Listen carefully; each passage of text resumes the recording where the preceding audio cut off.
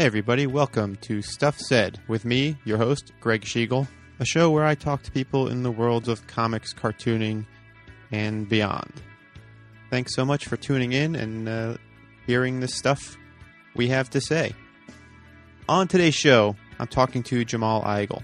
Jamal Igle, for those who might not know, is a penciler who's been working professionally in comics for now, a long time. Over 15 years, might be, something like that. You'd think I know. I interviewed the guy. I first met Jamal officially at MegaCon in 2010. He was sitting by myself and Chris Giruso. And the one thing I can tell you about that experience was Jamal has a good sense of humor, because I know from myself I was doing a lot less working at that con and a lot more joking around and being a clown.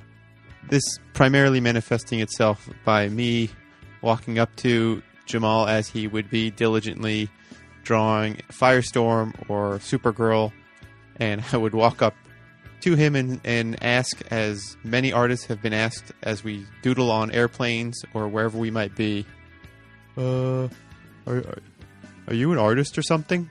Are you some kind of artist or something? And I think I must have done that 5-6 times over maybe in a day.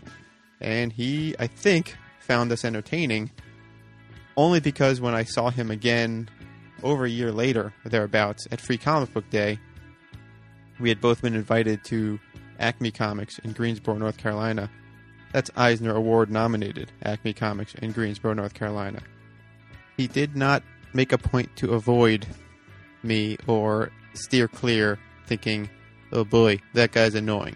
In fact, over the course of that weekend, just talking to him, I learned or got a sense of just how much he loved comics. He liked talking about comics, and at that point I had been percolating and formulating this show, and I thought, this is a guy I want to get on Stuff Said. This is somebody who I think I can talk to, and I was not wrong. Jamal is, as you're about to find out when I start the recording of our conversation, really open. There's an openness to him when you talk to him where you think, I can ask this guy anything. And, to a certain degree, I did. To another degree, I'm sure there are other things I could have asked or things I may have skipped over in the course of the conversation. But, you can't ask every question. There's only so much time in an hour. And that's about what we had. He had to actually... he had what they call in the radio business a hard out. He had somewhere he had to be. So I was watching the clock, and eventually we had to get to an end point, and I tried to cover as much ground as I could. But I can tell you this, we probably could have talked for a considerably longer time. I think both of us are a couple of chatty Cathys. And speaking of chatty Cathys, I've been going on for quite a while, so I'm going to move us along. I'm not sure if the iTunes magic worked and there's going to be a little explicit label on this show. The reason being, there's a couple of instances where there's some language. Nothing that's going to make your ears bleed. Nothing lascivious. Just, maybe it's rated PG. 3 or 4 curse words. If that is something that easily offends you, I apologize. But these things happen. So, enough out of me. For now, here's Jamal Igle.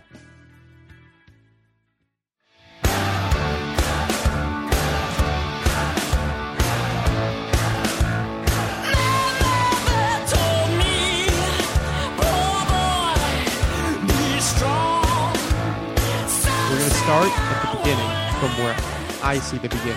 Okay. Because I know you have a history before this point. But my first exposure to you was in June of 1999. Ooh, okay. I don't think I've told you this story. Okay. I was an assistant editor at Marvel Comics. Okay. And I was at Heroes Con that year. Right. And I was running around, hanging out with the Artemis Studios guys a lot. Right. But I was also working the booth, and I would do portfolio review. Right. And there was one point where I got back to the table, and there was a sample in the bin Okay. of Nightwing pages. I know exactly which pages you're talking about. And they were great. I was like, this guy's ready for work, right? So I brought those pages back with me to New York, and down the hall, they needed an artist for the New Warriors. So it was you. And I brought those pages over, and I said, this guy's good. And as far as I understand, that brought you back into comics. Yes. Yeah. At the time, I was working at Sony Animation. I was doing storyboards. And what was I working on at that point? I think I was off of Starship Troopers. Yeah, I did boarded 2 episodes of Max Steel MX1. Okay. It was a toy tie-in CGI commercial thing. And I get this call from my then agent, Dave Olbrich, and he goes, I just got a call from Marvel. Now, I hadn't gotten like any comics work or at least from like Marvel or DC in a while. And I was doing some stuff for Alex Simmons on Blackjack at night after I got home from Sony. And Dave calls me up and it's like, well, I got a call from Marvel, so you should call Bobby Chase. So I call Bobby and I say, hey, how's it going? I'd never met Bobby before. Didn't know who she was. Like, hey, how's it going? And she goes, well, I'm still looking for a penciler for New Warriors. And I'm just like, what? Oh, okay. And, she pitched it to me. And I didn't immediately say yes because I was just getting into what I thought was going to be my long and fruitful career doing storyboard animation. And I actually had to think about it for a couple of days. But I made the mistake of talking to a few of the board guys at Sony. Now, a lot of the guys at the time who were doing storyboards were ex-comic book guys who were looking for whatever way to get back into the business. So suddenly, I'm trying to get advice. I'm the young guy. I'm trying to get advice. What should I do? Should I stay at Sony? Should I, go back and do the Marvel stuff? And I call Bobby back, and she's like, I keep getting calls from California from all these guys. And it was like, did you tell anybody that we approached? I was like, well, I did talk to a couple of people. It's like, don't do that. Oh, wow. Well, not in a bad you shouldn't do that, but it was it started this sort of deluge of phone calls from guys who hadn't worked in the business for a while who were trying to find a way back in. But I ended up doing New Warriors. That's when I first started working with Jay. Yes. And the funny thing about it is Jay and I were always on opposite coasts. Like when I was in LA, he was in Brooklyn. He was in Brooklyn, and then when I moved back to New York, he moved to Los Angeles. So, which was the funny thing. But Jay and I ended up working together for years, doing stuff. That's how that relationship started. So, New Warriors was rough. It was rough because I hadn't done monthly comics. I can imagine. And to get thrown into the deep end, having to produce 5, 6 pages a week when you're rusty. Really, there's like a ton of ring rust on me, to use a wrestling term. But we did that. The book ended up getting canceled as I was penciling my first issue. Of course. But I kept hearing all these really great things about the pages that were coming, and everybody was like super this stuff looks great. Too bad the book's getting canceled. So we did that, and then we ended up doing Iron Fist and Wolverine, which was originally supposed to be an Iron Fist miniseries, and then somebody at upper management said, Iron Fist doesn't sell. Let's throw Wolverine in it because Wolverine sells everything. That's the late 90s, absolutely. Late 90s, early 2000s, for sure.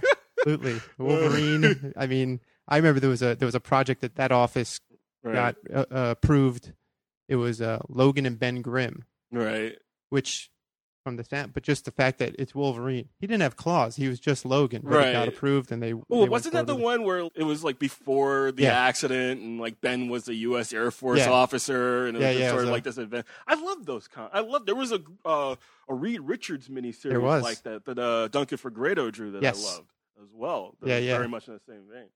I talked to Smitty, who was the assistant in that office, and we would talk all the time. And I know, speaking of storyboard guys, they tried to get Rodolfo DiMaggio on one of those, and he had stopped doing comics. He was doing storyboards, and his page rates were too high, and he was lost to us. Oh yeah, no, but that was definitely Hollywood's game, because he has made. Yeah, he's amazing. Yes, he was amazing then. He's still amazing. I've seen some. I go to his site recently. every now and again. Yeah, and look at what he's doing. You're just like, God, this guy's so good. He's so good.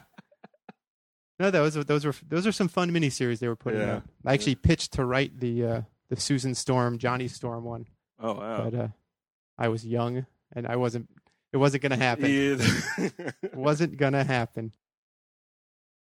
Like my going out to Sony and working there in the first place was sort of on the tail end of like a really like depressing period for me as far as like working in comics, because I had been sort of kicking around the industry for 7 years at that point. Yeah, so let's do a quick All condensation, because people can read this online, and I don't want to rehash right. old stories. But you went to Arts High School. Yes, I went to and got an internship at DC Comics. Right. And that essentially kickstarted your career in comics. Right. And then that sort of lasted until what? At what point did you go to Sony? Like, when did that sort of fizzle, if we can call it a fizzle? Well, okay. So I finished my internship at DC. That's 1990. Go to college, drop out. That's 92. Move to Canada. Come back after about 6 months of smoking pot and living in Canada. So I come back to New York, and I'm living in a 2-bedroom apartment with 5 other guys. Sure. Over on the Lower East Side. Why wouldn't you? Of course. But it was a nice apartment. It was a 6th floor balcony overlooking the Lower East Side on Avenue A. That's 2 not bars in walking distance. All right. One of them I ended up bouncing at. So, but that was the point when I sort of decided that I was going to really make a go at doing comics full time. So I put some samples together, put a portfolio together. I went to 3 conventions. The 3rd convention I went to, I started getting more indie work. That was about 1993. So between 93 and 99, I had gone from doing fill-in stuff at DC or doing indie comics. I was working for this company called Majestic Entertainment. Okay. And I got into the business making $175 a page. By the end of 1995, I was down to making $50 a page. So now that 175, just pencils? Just pencils. For an indie publisher? For an indie publisher. That's amazing. But this is 93. This is like the tail end. That is the tail end of the boom. Yes, exactly. So, but that's amazing. My starting penciling rate at Marvel in 97 was 120. But you see how that would like set you up for getting paid that much initially would set you up for a fall, because I had no realistic expectations as to what rates were or what rates were supposed to be. So, so I ended up working for other indies, and I was lucky if they were paying at all. Yeah, because A, I wasn't as good as I thought I was, and B, I had an attitude. I had it. I thought I was the shit, absolutely and completely. So the ego, it took a little while to massage the ego. But I was doing stuff, I was doing stuff with Alex. I was doing a lot of stuff for a lot of indie publishers. Mm-hmm. I'd get my, a fill in every once in a while from Marvel DC. But I call 98 and 99 sort of my almost year. Okay. Where I was at one point, I was almost the artist on Green Lantern. I was almost the artist on Justice League. I was almost the artist on a Creature Commandos miniseries. And it always came down to me versus one other person. And that other person was just a little, at the time especially, was just a little bit better. So, if I'm going up against Scott Eaton, who is already at the time, pretty established at DC, for Green Lantern or Creature Commandos, Scott was definitely going to get the job, because he is still a fantastic talent, but he was still much better than I was at the time, and had much more experience. And I can look back on it now and kind of see that, but at the time it was just a lot of me, walking around my apartment down in the slope, going, "How come these guys are getting? What's wrong with me?" Yeah. So it's hard to be self-reflective in those moments, right? It is, and it was also at the time, I had fallen in love with this girl who was engaged to somebody else. Oh. It was just That's- it was awful. It was, I don't blame her. No, but it puts you in a state of mind. Well, yeah, it was one of these things where, like, when we met, she was sort of on the fence about what her relationship status was going to be, and then while we were seeing each other, she went to visit him, and he popped the question. So, and Like something out of a movie. yeah, exactly. Horrifying movie. It felt like it at the time, especially. So part of my wanting to go out to LA was I had started writing Okay. again. The writing had been something that I kind of put on the shelf to concentrate on becoming, a penciler. And I really needed to get out of New York. I felt like New York was the cause of all of my troubles. If I just moved across country, everything would be better. Everything would be great and hunky-dory. And you know what happened to me when I moved across country? I was miserable for a year and a half. I gained 50 pounds, and my health went to crap. Oh, wow. Yeah, I spent $300 a month in long-distance phone calls. This is It's the absolutely days before awful. long distance. Yes, was exactly. all-inclusive. Exactly. So So L.A. did not suit Jamal Igle. LA did not suit me well. I met some great people while I was living out there, but ultimately I made the decision that it was too far away because most of the people that I knew and I loved were back in New York. Because you were born and raised in New York. Yes, absolutely. But it wasn't just that. I mean, I've lived in other places, but especially at that time, I had left behind a really good, close knit group of friends. People who I don't get to see them as much anymore, but I still consider them to be very, very close to me. So that was very hard for me to do, but I needed that shift. Yeah. At the time, and I went. I did it. It sucked. I failed. I came back. Did you get, when you were out there, aside from things sucking, right? As you gained the was it 20 pounds?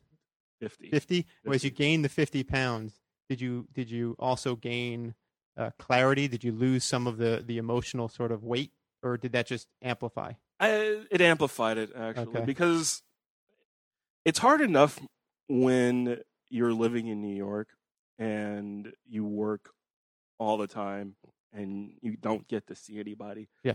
It was even harder for me being in LA, living in a nice apartment, car, didn't know the city, Yeah. barely knew a few people out there, but not anybody that I was particularly close to. Didn't really have like a really close circle of friends. So that made it, and I'm a social creature. You are. So that was very, very difficult. And then you pile on top of the fact that there was a In-N-Out Burger down the street. I could just drive a couple of blocks. There was a Jack in a Box, Del Yeah. Taco. For all the acclaim LA gets for being where the beautiful people are, it's a It sea is- of donuts and burgers. Exactly.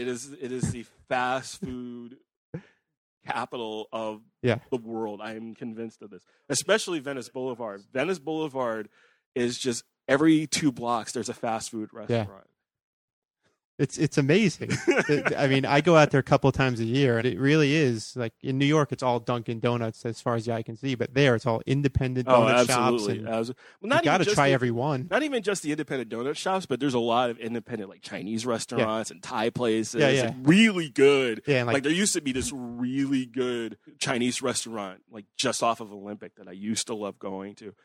And God, I love that place so much. I'm drooling thinking about it now. It's Is it still there? No, it's okay. gone. It's long gone. I mean, We've gone way off course talking about food. Come on. So we were getting your sort of right. So that's the before you got back into the mix of comics. Right. And then so you got the job in '99, Mhm. started working more steadily. Right. Did you just up and move back?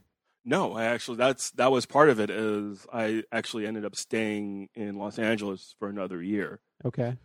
So the entire year that I was working for Marvel, I was living in LA. I should have came back, but my stubbornness kept me from coming back because that was the first time in a very long time that I'd been living on completely on my own without any any close ties. And at the time, I was 27, 28, something like that. So yeah, so it was definitely like me trying to prove something to myself, stupidly. So you're saying you didn't prove it? No, I didn't prove it. I proved that, left to my own devices, that I could become a manatee. That's what I proved. That's what I proved. Everything else that I did, I could have just as easily did in New York. So. As somebody from Florida, just the image of a manatee has just made me very sad. Oh. I'm glad you came out of that. There's no reason. Well, manatees are cuddly. I like manatees. Yeah, but they're real dumb. They just float. They're like just floating on the water, waiting for a boat to take them out. Not a smart animal, the manatee. Not by a long shot. Another bit of trivia, just because I looked down at my notes. The Namorita costume in New Warriors. Yes. I designed that costume. You did? I did. Oh, that's your fault. Okay, yeah. I blame you then. Yeah. No, there's nothing there's nothing wrong with it, but I didn't understand the netting on the arms. Yeah. I didn't get that. The netting on the arms, in my mind, was a representation of aquatic stuff, like fish nets and that sort of thing. That's all it really was. Oh, okay. Mostly, when I designed it, I was mostly sort of cool on the fact I liked that she had capri pants on. That was like and that was a white costume. I thought that was cool. But yeah, they went with it. Yeah, well, it worked. But yeah, I know it got it. There were certain people that hated it. But Bobby and Smitty liked it enough that they made Steve Scott draw it that way and off to the races. Yeah, I did a lot of doodling up at the office. Oh, there's nothing wrong with that. Oh, not at all.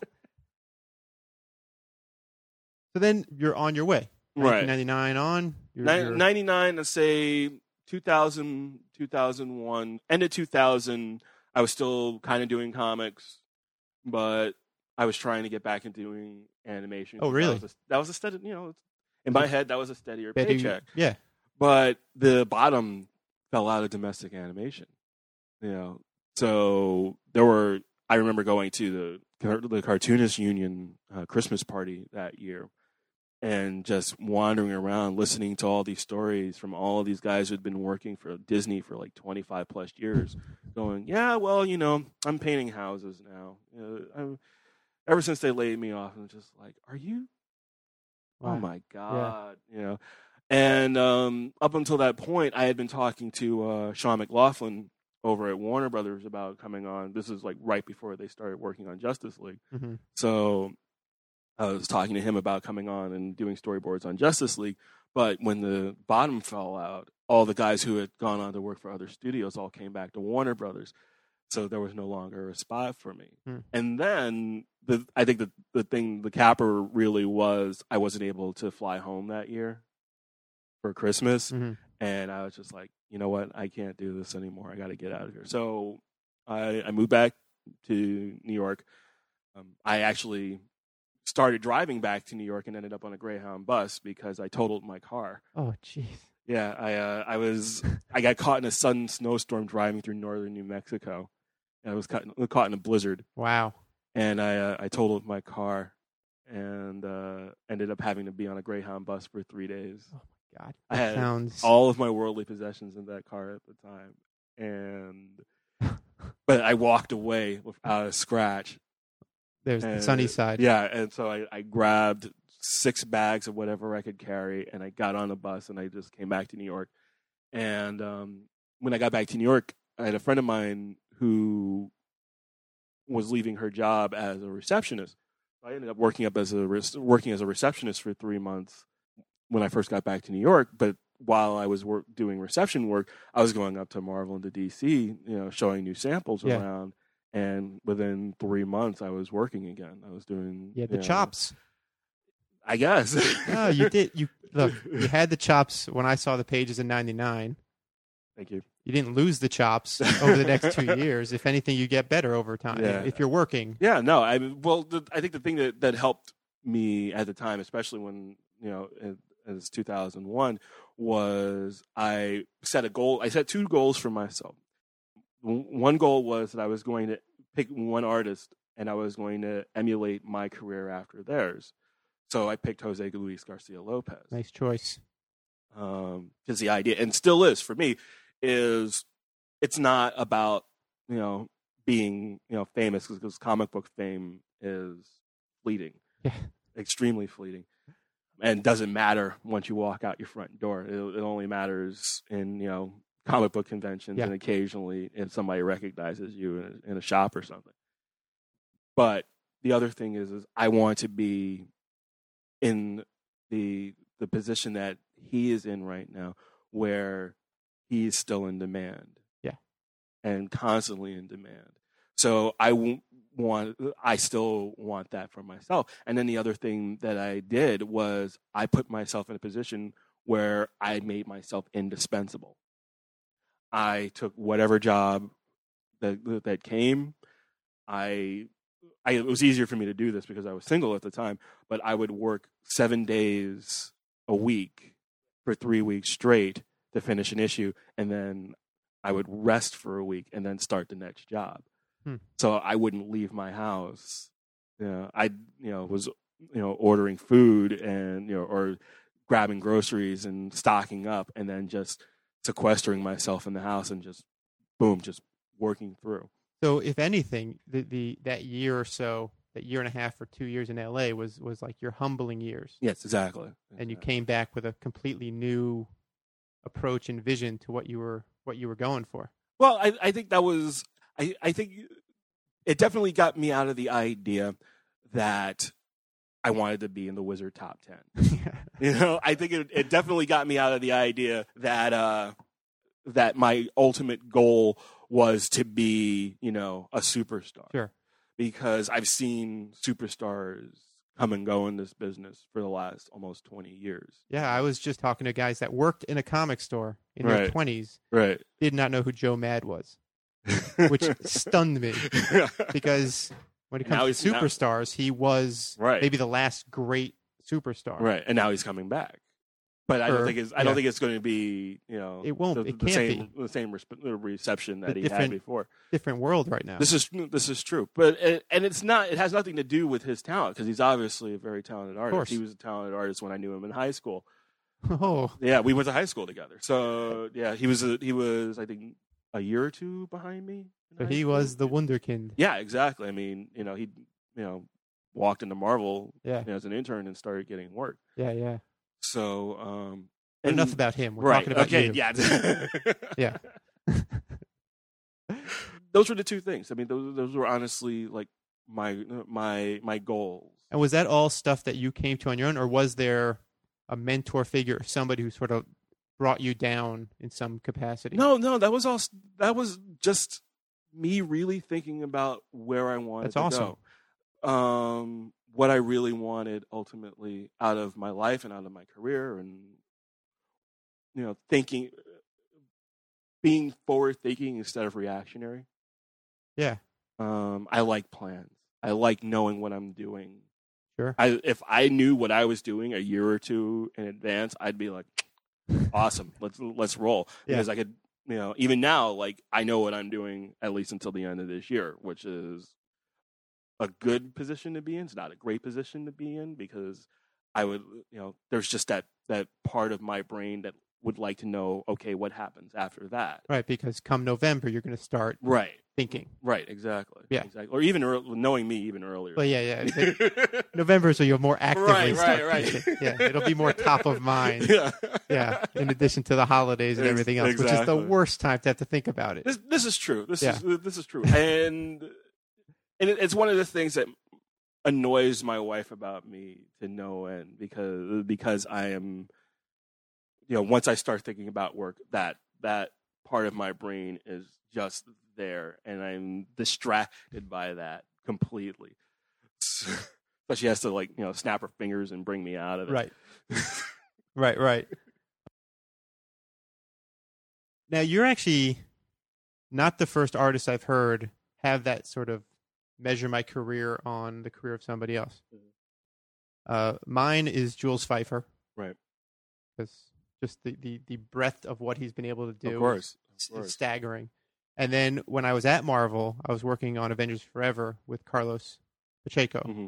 And I remember him telling me that his guy was Sal Buscema. I can see that. And I was like, that is such a sort of humbled, like reasoned response to a thing of like, be a guy that will work forever. Oh, absolutely. Absolutely. And you know, respected and acknowledged as a talented guy. You know, maybe never hit the peaks that John did, but Sal is still doing stuff. Right. And he's, you know, he was inking Ron Garney on the Hulk when I was there, and it looked stunning. It was great. You know, he was working right up until his retirement, and he still does stuff every now and again. Exactly. Yeah, so it's interesting to see. You know, there are still guys that want that the brass ring of superstardom, even though the Wizard top 10 list doesn't exist. And then there's the more, you know, career-minded, you know, long-term. Well, you know, the idea of superstardom, I think, you know, massages the ego. Yes. But once you take ego out of the equation, honestly, I mean, what's left? You know, you're concerned about, you know, being, you know, at conventions, or what is your concern? Are you concerned about being a guest at conventions, or are you more concerned about, you know, 20 years from now, you know, what your position in the industry is going to be? I don't want to be one of those guys who's forced out. Right. You know, I want to be, if I leave, I want it to be on my terms. To that end, there's another track that seems to exist in comics, and to a certain degree it makes a bit of sense, which is you do your time for the big guys, and then you break out and do your own thing. You know, it's what Robert Kirkman was sort of rallying for a couple of years back, and he made some logical sense there. Right. You yourself had a foray into the creator-owned world with Venture, with Jay. Right. 4 issues as part of Image's big superhero launch. Right. But I get the impression, and I read it recently, just to sort of freshen up, that it didn't quite go. And I don't want to speak ill of anything, but I'm more speaking to your experience. Right. I got the impression that things just didn't go the way you had hoped. No, it didn't go anywhere close. And if you speak to Jay about it, he'll say the same thing. I, at the time, especially imagined Venture as, you know, our Nexus, you know, as our, you know, long running independent, like what Robert did with Invincible. I'll tell you the one thing, you know, I'm very happy for Robert's success. It would be very difficult for me right now to take the same steps that he suggested in his video. Right. Just because I am not in the financial position to put in the year that I've calculated that it would take to get a book off the ground. Yeah. An independent book, you would need to be able to operate in the red for at least a year while you're building that initial audience. And it takes time to build an audience. And resources, because you're touring and doing. Exactly. So I have ideas for other creator-owned projects. I don't have the money and I don't have the resources for it. If I had a publisher who, you know, after my DC exclusive is up, if I had a publisher that I could take one of the projects to and say, hey, listen, I've got this idea for this great series, you know, and they were able to give me an advance against sales, you know, it would be something that I would want to explore. But Venture broke my heart, right? In terms of doing creator owned. We had a full color superhero comic that we were trying to, I don't know if compete with anything that Marvel and DC was doing at the time, but it was expensive for us to do. I still owe people money from that. Not a lot, but at some point I will pay them back. Yeah. As soon as I can figure out how to do it. It just became, as much as I wanted to keep it going, and there was a much larger story that we never got to. Yeah. And for the last 9 years, you know, Jay and I, every time we do talk, it's like, yeah, we got to do something. We got to do something Right. with Venture. We got to bring it back somehow. And I get a little tear in my eye whenever somebody brings a copy of it to me Right. at a convention, because that'll always be sort of the thing that I put the most, not the most work into, but that was sort of my first big experience of building a character up from the ground up and really just putting more of myself at the time into a project than I had done previously. Well, there's an emotional investment that you can't put a number on something like that. Of course. And if it doesn't take off or it doesn't get received the way you would hope, that's going to take its toll. Well, that's the thing. I mean, we would see the numbers come in, and for a full color monthly, we started at 10,000. Right. And just saw the sales just dwindle with each issue. Yeah. And we were getting no support from Image at the time at all. They promoted the first, issues and then moved on to Manga Month.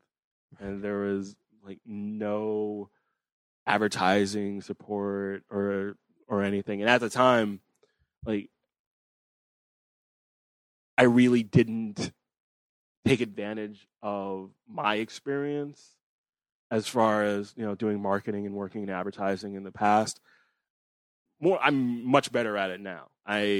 Much better at arranging my own interviews and what have you, and doing my own self promotion now than I was then. I think part of it was I didn't think that was my responsibility. I thought that was the publisher's responsibility. And in some cases it is. It is, but at the same time, you really can't leave all of that to a publisher, no matter how long or how big the publisher is, because ultimately you have to promote yourself. So now, the last question on Venture. Okay. And this actually goes more to you as an artist and the sort of things you like to draw. Mm-hmm.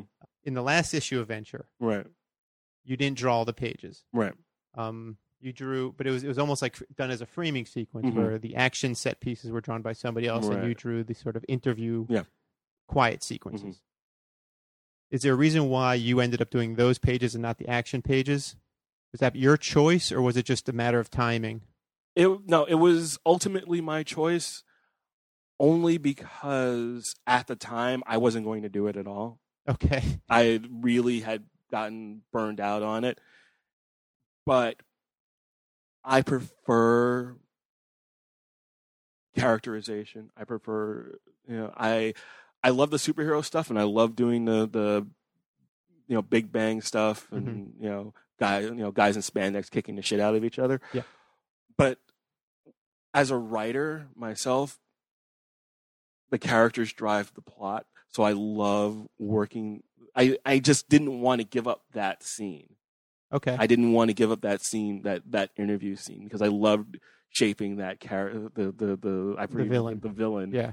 I don't even think he actually had a name, but I wanted him to be this little, very little guy, very much in the vein of Dr. Savannah. Yeah. Have him sitting on basically sitting on a telephone book while he's being interviewed, in shackles, while he's being interviewed by Reggie. And I just thought that was such a great opportunity to show what I could do character-wise. Okay. Without any action. And Jim Valentino was nice enough, because he really did love the series and really was hoping that it would do better, and was nice enough to volunteer to do the action stuff. So I was just like, okay, let Jim do it, and I'll do I'll do the interview scene. Clearly, you have a passion and affinity for the acting part. Because you yourself have a background in acting, which hopefully we'll get to talk about a little bit.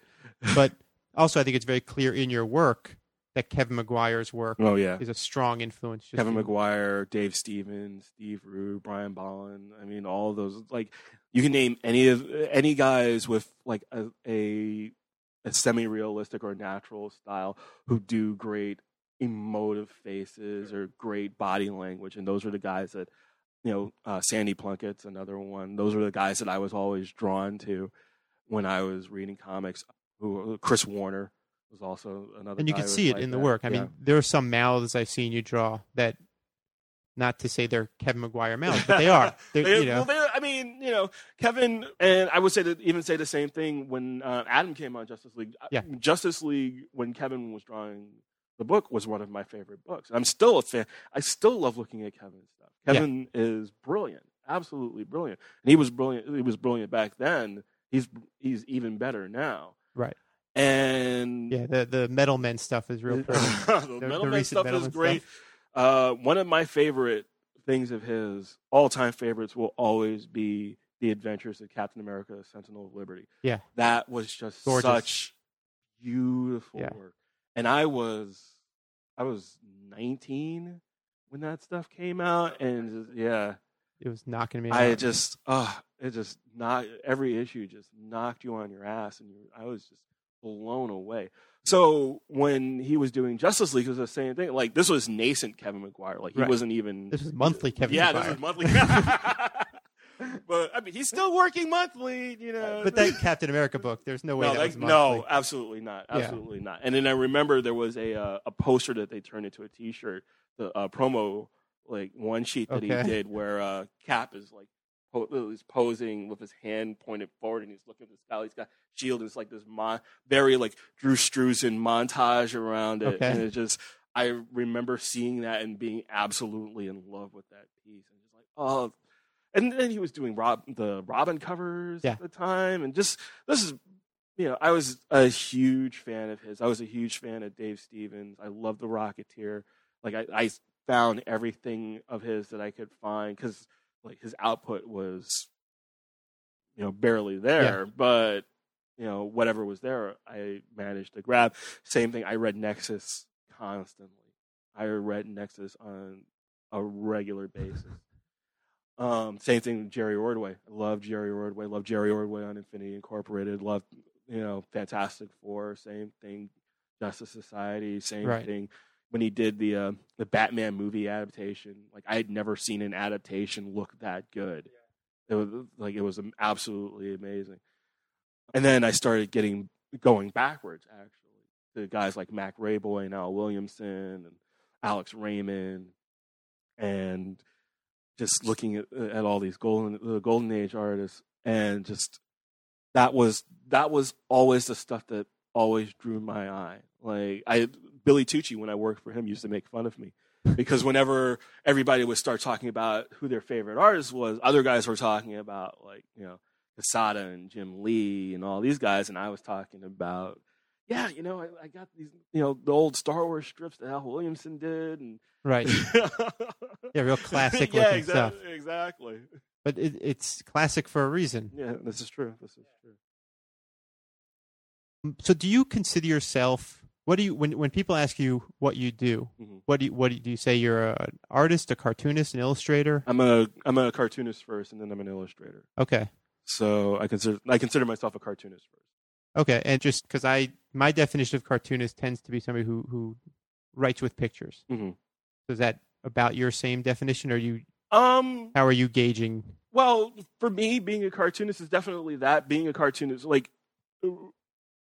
being a cartoonist to me is someone who is fluid, like someone who has a fluid style, whether it's in the illustration itself or whether it's in the storytelling that they use.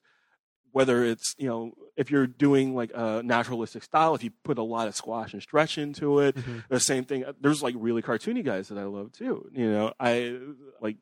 I can't do cartoony that well. Right. Because that's not where, for some reason, as much as I love it, that's not where my brain goes first. My brain goes to naturalistic. Goes to, I start thinking about structure and anatomy and does that bicep look right? But I'm not trying to do photoreals, so that's why I consider myself a cartoonist, because if you look at a lot of my stuff, I throw as much squash and stretch as you can throw into that kind of a more naturalistic. You're not photo referencing the whole thing. Exactly. Or not intentionally. Or if I am looking at photo reference, then I'm not tracing it. I'm not trying to copy it exactly. I'm just trying to get the energy from it or the look from it and reinterpret it in my style. Okay. That's as good a definition as any. No, just because there's different levels of what people are doing. There are some guys who are beautiful illustrators and draw comics, but I don't I look at their work and they don't seem like cartoonists. They seem like artists that are drawing comics. Right, right. And then there are guys that are so high on the mark of cartoonists, like a Kyle Baker, Oh yeah. who's Oh, just yeah. like, his website is the greatest cartoonist in the world, and But it's the hard thing- to argue. But the thing about Kyle Baker is, if you go back into Kyle Baker's work, you can see that Kyle Baker used to draw realistically all the time. Like when he was doing stuff in Marvel back in the 80s. Like No, he's certainly capable, but you said like when he hit his stride, Oh, absolutely. whether it was the Shadow or the Dick Tracy adaptation. The Dick Tracy stuff, I think he really started to hit his stride when he did Why I Hate Saturn. I think that was a point where I think you started to really see Kyle Baker. That's my official. Oh, you don't read comics? Read this. It's that book more than anything else. It's either that or if I really want to show somebody a good example of his stuff, I'll show them You Are Here, which is also really It is good. great. Yeah. But I'm saying like not just Kyle Baker. Something in all of comics. If you've never read a comic book, I'm giving you Why I Hate Saturn. That is a good example. That's That really because is. it's. Again, we're talking about you. Okay. I'm sorry, but I love I love talking about this. Yeah, no, I could go on digressions. I've stopped myself a few times from going off in different directions. I'll save those for off mic. Okay. So one of the things we talked about at Free Comic Book Day, we were both down in Greensboro for Right. Free Comic Book Day, just on the notion of style and how we draw and what we do. Right. At the time we were down there, we were just sort of asking, getting a sense of where your career was, where you were going, and you Right. just finished Supergirl and you were doing Zatanna, Right. and you were talking about feeling typecast Right. as I guess what they would call a good girl artist. Right. I want to talk about that a little bit. Okay. And that feeling of being good at what you do, being somebody that people want to hire, obviously, because you're Right. competent and you could keep a schedule and all the things that you're supposed to be able to do. Right. But at a certain point, you're getting jobs that you don't dislike, but it's not the dream gig or the style of thing you'd want to be working on. Right. In your whatever your philosophy of comics might be, Mhm. maybe these particular projects don't fit. So do you have a philosophy of comics that you would want to, in a dream world, the types of comics you would want to do, character, not to say what character would you want to draw. No, but I understand what you're saying. I don't know if I necessarily have a philosophy. Okay. Because for me, it's always about the story. Like, story trumps all. And if the story is good enough, if it's something that I'm interested in, then that's what I'm going to gravitate towards first. So, like with Supergirl, when they approached me about doing Supergirl, it wasn't necessarily something that automatically jumped out of my head. As much as I love the Superman characters and I love the Superman universe, I never imagined myself like being the regular Supergirl artist, even though I had drawn an issue of the book before, and I'd drawn her in various appearances over the years in other books. It wasn't necessarily the thing that I was jumping up and down to do. But when I read Sterling's first script, I was like, wow, this is really good. Oh my God, I have to do this. Okay. And that's why I ended up being on the book for as long as I did, because I enjoyed working with Sterling and I enjoyed what we were doing. And we got the opportunity to do some really great, emotionally evocative stories over the course of our life. And we had fun too, and it was a good time, as many headaches as you have working on a massive crossover like that. We managed to pull a really great run out of it. I like to, in spite of all the faux controversy and with the shorts, It's the perfect way to put it. Faux controversy. It is. It was a slow news day. Yeah. That just went horribly wrong. So, in spite of that, like, everybody that read the book loved what we were doing, and the Supergirl fan base. It's like the Legion fan base. These guys are hardcore, and they love everything about Supergirl. And if they don't like what you're doing, they will tell you. They will in no uncertain terms, they will tell you. So we ended up being really embraced by the Supergirl fans, and that meant a lot to me. Actually, that people were really digging what we were doing because we were working our asses off on this book.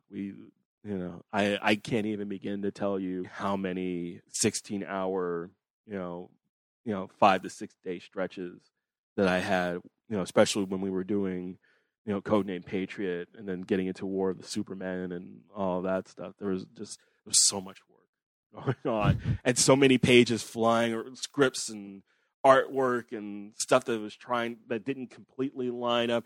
And then you would get into cases where, like when we were doing Supergirl 36, I was actually working faster than Pete Woods. And I don't blame him because he had a ton of stuff to do with action, like with the action stories. So by the time I had gotten, I think, like the first 5 pages drawn, he was just finishing up the issue that ties in where Reactron shoots Zor-El through the chest. So in action, he shoots Zor-El through the chest. It's Supergirl 36. He's standing behind him for no explanation other than I was already done. Yeah. I'd already moved. Like I was already moving forward to the next scene because that's what I had to work with at the time. Well, that's editorial's job. Yeah, but again, at the same time, when you're having the experience that I have, I had wished at least that we had a day or two more where I could sort of just put that, or I could have gone back and changed it, but you just don't have that time sometimes. So it's monthly comics. This is true. Deadlines are there. This is true. This is very, very true. You're not supposed to miss them. That's the idea. I mean, speaking of Al Williamson, the one time I got to work with him as an assistant editor, that was his mantra. Yeah. Like, the deadline is the thing.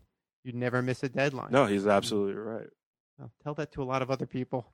I don't concern myself with other people. Exactly. Very smart. I concern myself with my work and my own deadlines, and I have not missed a deadline in 10 years. Then don't tell it to anybody else. Okay. We'll keep it between us. You keep your head to the boards, you do your work, but you've also, as you mentioned earlier, are a very social creature. Right. And that is manifest now with social media in a way that's pretty remarkable. I mean, you are no shrinking violet no. on the internet. And I have a very different sort of take on it, which is the fact that I'm doing this show at all is a complete turnaround. Right.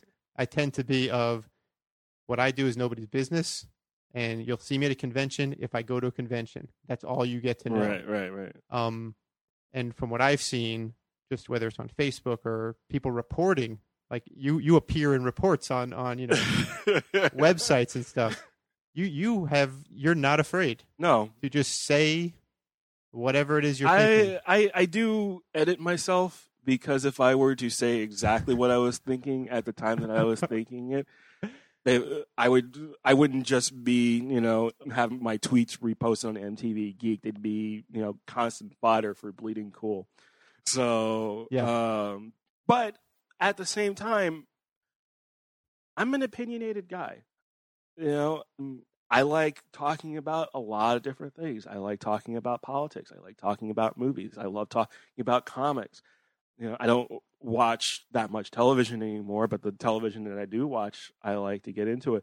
I like talking about art, and I like talking about technique, and I like looking at other people's work, and I like communicating with the fans. I don't get the opportunity to do it. I mean, it seems like I'm doing it a lot, but I don't do it as much as I may have did it maybe 5 years ago. Like 5 years ago, I was really just sort of all over the place. Now it's harder because I just don't have the time during the day to spend like the 3 hours, at a clip that I would, posting stuff on Newsarama when they had their message boards back in the day.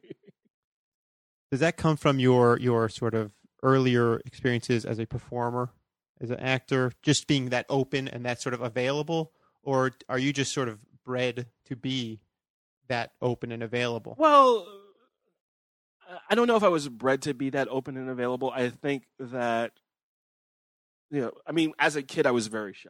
Okay. But I was very shy with the mouth of a sailor and very opinionated. But I was one of those kids where, you know, I wouldn't say anything in front of somebody, but I'd mutter something under their breath, Right. you know, or call, you know, somebody an asshole or something. Yeah, You know? yeah. But I was also, I mean, at the time, I mean, you anybody who's met me will never believe this. Even if I have pictures, I will show it to you. When I was 14 years old, I was 4'11" and 125 pounds. A little guy. Yeah, I was a little guy, and I went from a little guy to a big guy over the course of 4 years. I grew like 9 inches over 4 years, and you know, I started playing football, and you know, You were You were bouncing. I was bouncing. I Yeah. was a bouncer. You can't be a little guy if you're a bouncer. No. But you know, bouncing actually caused me to walk the path of peace, because I hit a guy over the head with a velvet rope partition during a fight and said, "Okay, I'm done. I can't do this anymore." I'm not, you know, because I'm not a violent person right. by nature, and in order to be a bouncer, you gotta have to embrace that idea. You have to, you know, of violence. So, being shy when I was younger really sort of hampered me in a lot. It hampered me in a lot of ways because when you don't put yourself out there, especially if you're, you know, trying to be like, I would try out for auditions and stuff, and I would be fine with auditions, but I wouldn't talk on set. Yeah. You know, I'd read my sides and I'd be done, and I'd leave like right after the shoot was done, or right after the show was over. I wouldn't hang out with like the cast or anything. Mm-hmm. You know, I think a lot of that really came from my home situation at the time, which wasn't the greatest, and I was using my, you know, performing and, you know, my artistic side as sort of my outlets, and sort of hiding from what was going on at home. So I think that it probably is an offshoot, but I think a lot of it really comes from the fact that I'm just a colossal nerd. And like, there's a lot of guys like who I communicate with either on Twitter or Facebook or whatever, who I used to talk to in the old Marvel AOL chat. Mm-hmm. Like, I would be on the Marvel AOL chat for like 6 hours at a clip, you know, back in the 90s. Right. Yeah, I I never remember did that. Usenet though. I wasn't a Usenet guy. But, Yeah, I never did that. We used to have an assistant editor chat on the AOL, Yeah. on the Marvel AOL chat, and that was the only. Again, I would steer clear. Like Right. there was, and you know, I'm sort of interested as to how you broke from being the guy that wouldn't hang out with the cast and crew, to the guy that is going to conventions. Mm-hmm. I'm imagining if you're at a convention by yourself, you don't just go to your hotel room afterward. You probably go to the bar. You're hanging out. No, I'll go to the bar and I'll hang out. But then most times when I'm by myself, it's very rare that I'm out past midnight, just because I'm getting old as fuck. But you're socializing. Right. You're not the kid you were. No, absolutely not. And I think honestly, a lot of that was just, it took time. It really, you know, I met people when I was a little bit older, when I was about 18 or 19. I was, you know, living in this 2-bedroom apartment with 5 other guys, and you're forced to deal with other personalities. You're forced to be social. So these guys dragging me out of the house and, you know, putting me in, like, I had this friend of mine, Masaba, who was, you know, very gay, very flamboyant, drugged me down to the Pride Parade and made me march in the Pride Parade. Trial by fire. Yeah, exactly. Sure. Exactly. And within a year, I was waking up on strange women's floors. Wow. No, but I was drinking a lot more. I used to have this T-shirt that said "Moderation's for monks." So it was definitely sort of like, you know, thrown into the deep end, socializing, and that really got me sort of out of the idea that I had to be, you know, this sort of singular person, you know, that I didn't have to be afraid ultimately of being around other people or connecting with other people, because that was a big thing for me also is I had a lot of trouble connecting with other people on an emotional level because I had spent, most of my life just being hurt constantly. So now I want to preface this by saying that when I'm at a convention, and I think it's kind of the same thing with a lot of people, you're sort of on when you're at a convention. Absolutely. So you're not. I'm still basically the same person, but when I'm outside of that convention experience, like even after a show and we're all at dinner, it's a completely different. I calm. I try to center myself. I try. I just want to relax and just conversate with the people that I'm hanging out with and have fun. When I'm at home, I'm very quiet. My wife and I, we talk. We talk a lot. Actually, that's the great thing about Corinne is there's no end of conversation with her. It really is awesome. And she's an artist also. Yeah, she's a graphic. Does she designer. also work out of the house? No. She actually doesn't. She works. She does graphic design for a company that does photo retouching for the fashion industry. Got it. But she actually used to do comics, and when she lived in France, she used to do mini comics, and she and her friends would set up an Angoulême every year, and European comics, yeah, where they count.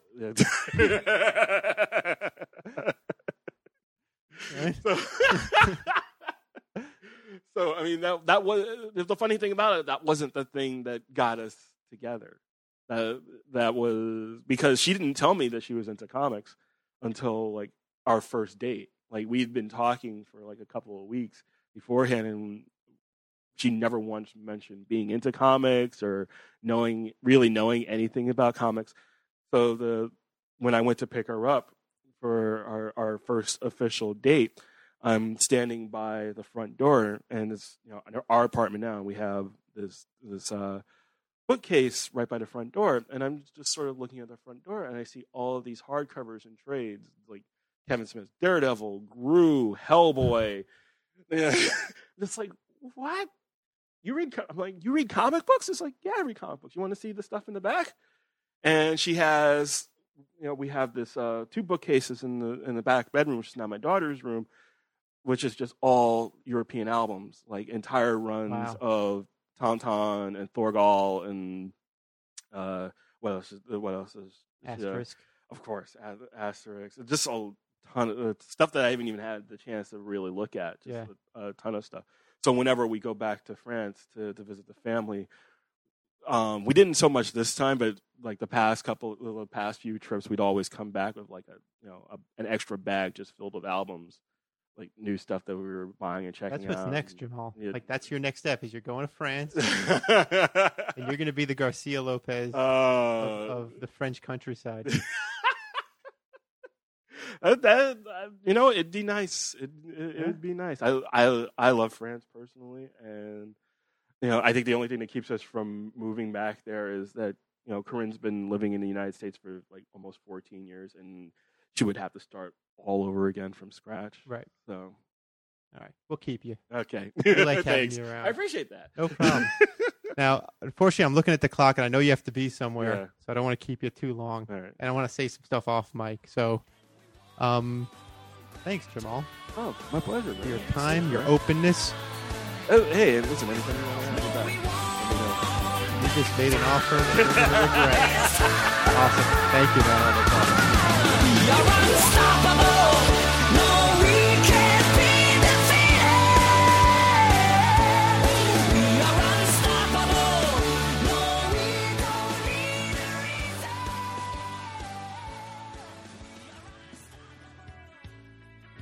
There you go. Another Stuff Said show in the bank. Speaking of Stuff Said show, that's the website, stuffsaidshow.com. Go there for show notes, bonus visual accompaniment. You can email me, stuffsaid@gmail.com. You can subscribe at iTunes. I encourage that. You'll never miss an episode. Leave a review at iTunes, whether it's just clicking the little 5-star jammy or actually writing a little blip. And I think that'll do it. I think that's everything that needs to be said on this episode of Stuff Said. See you next time.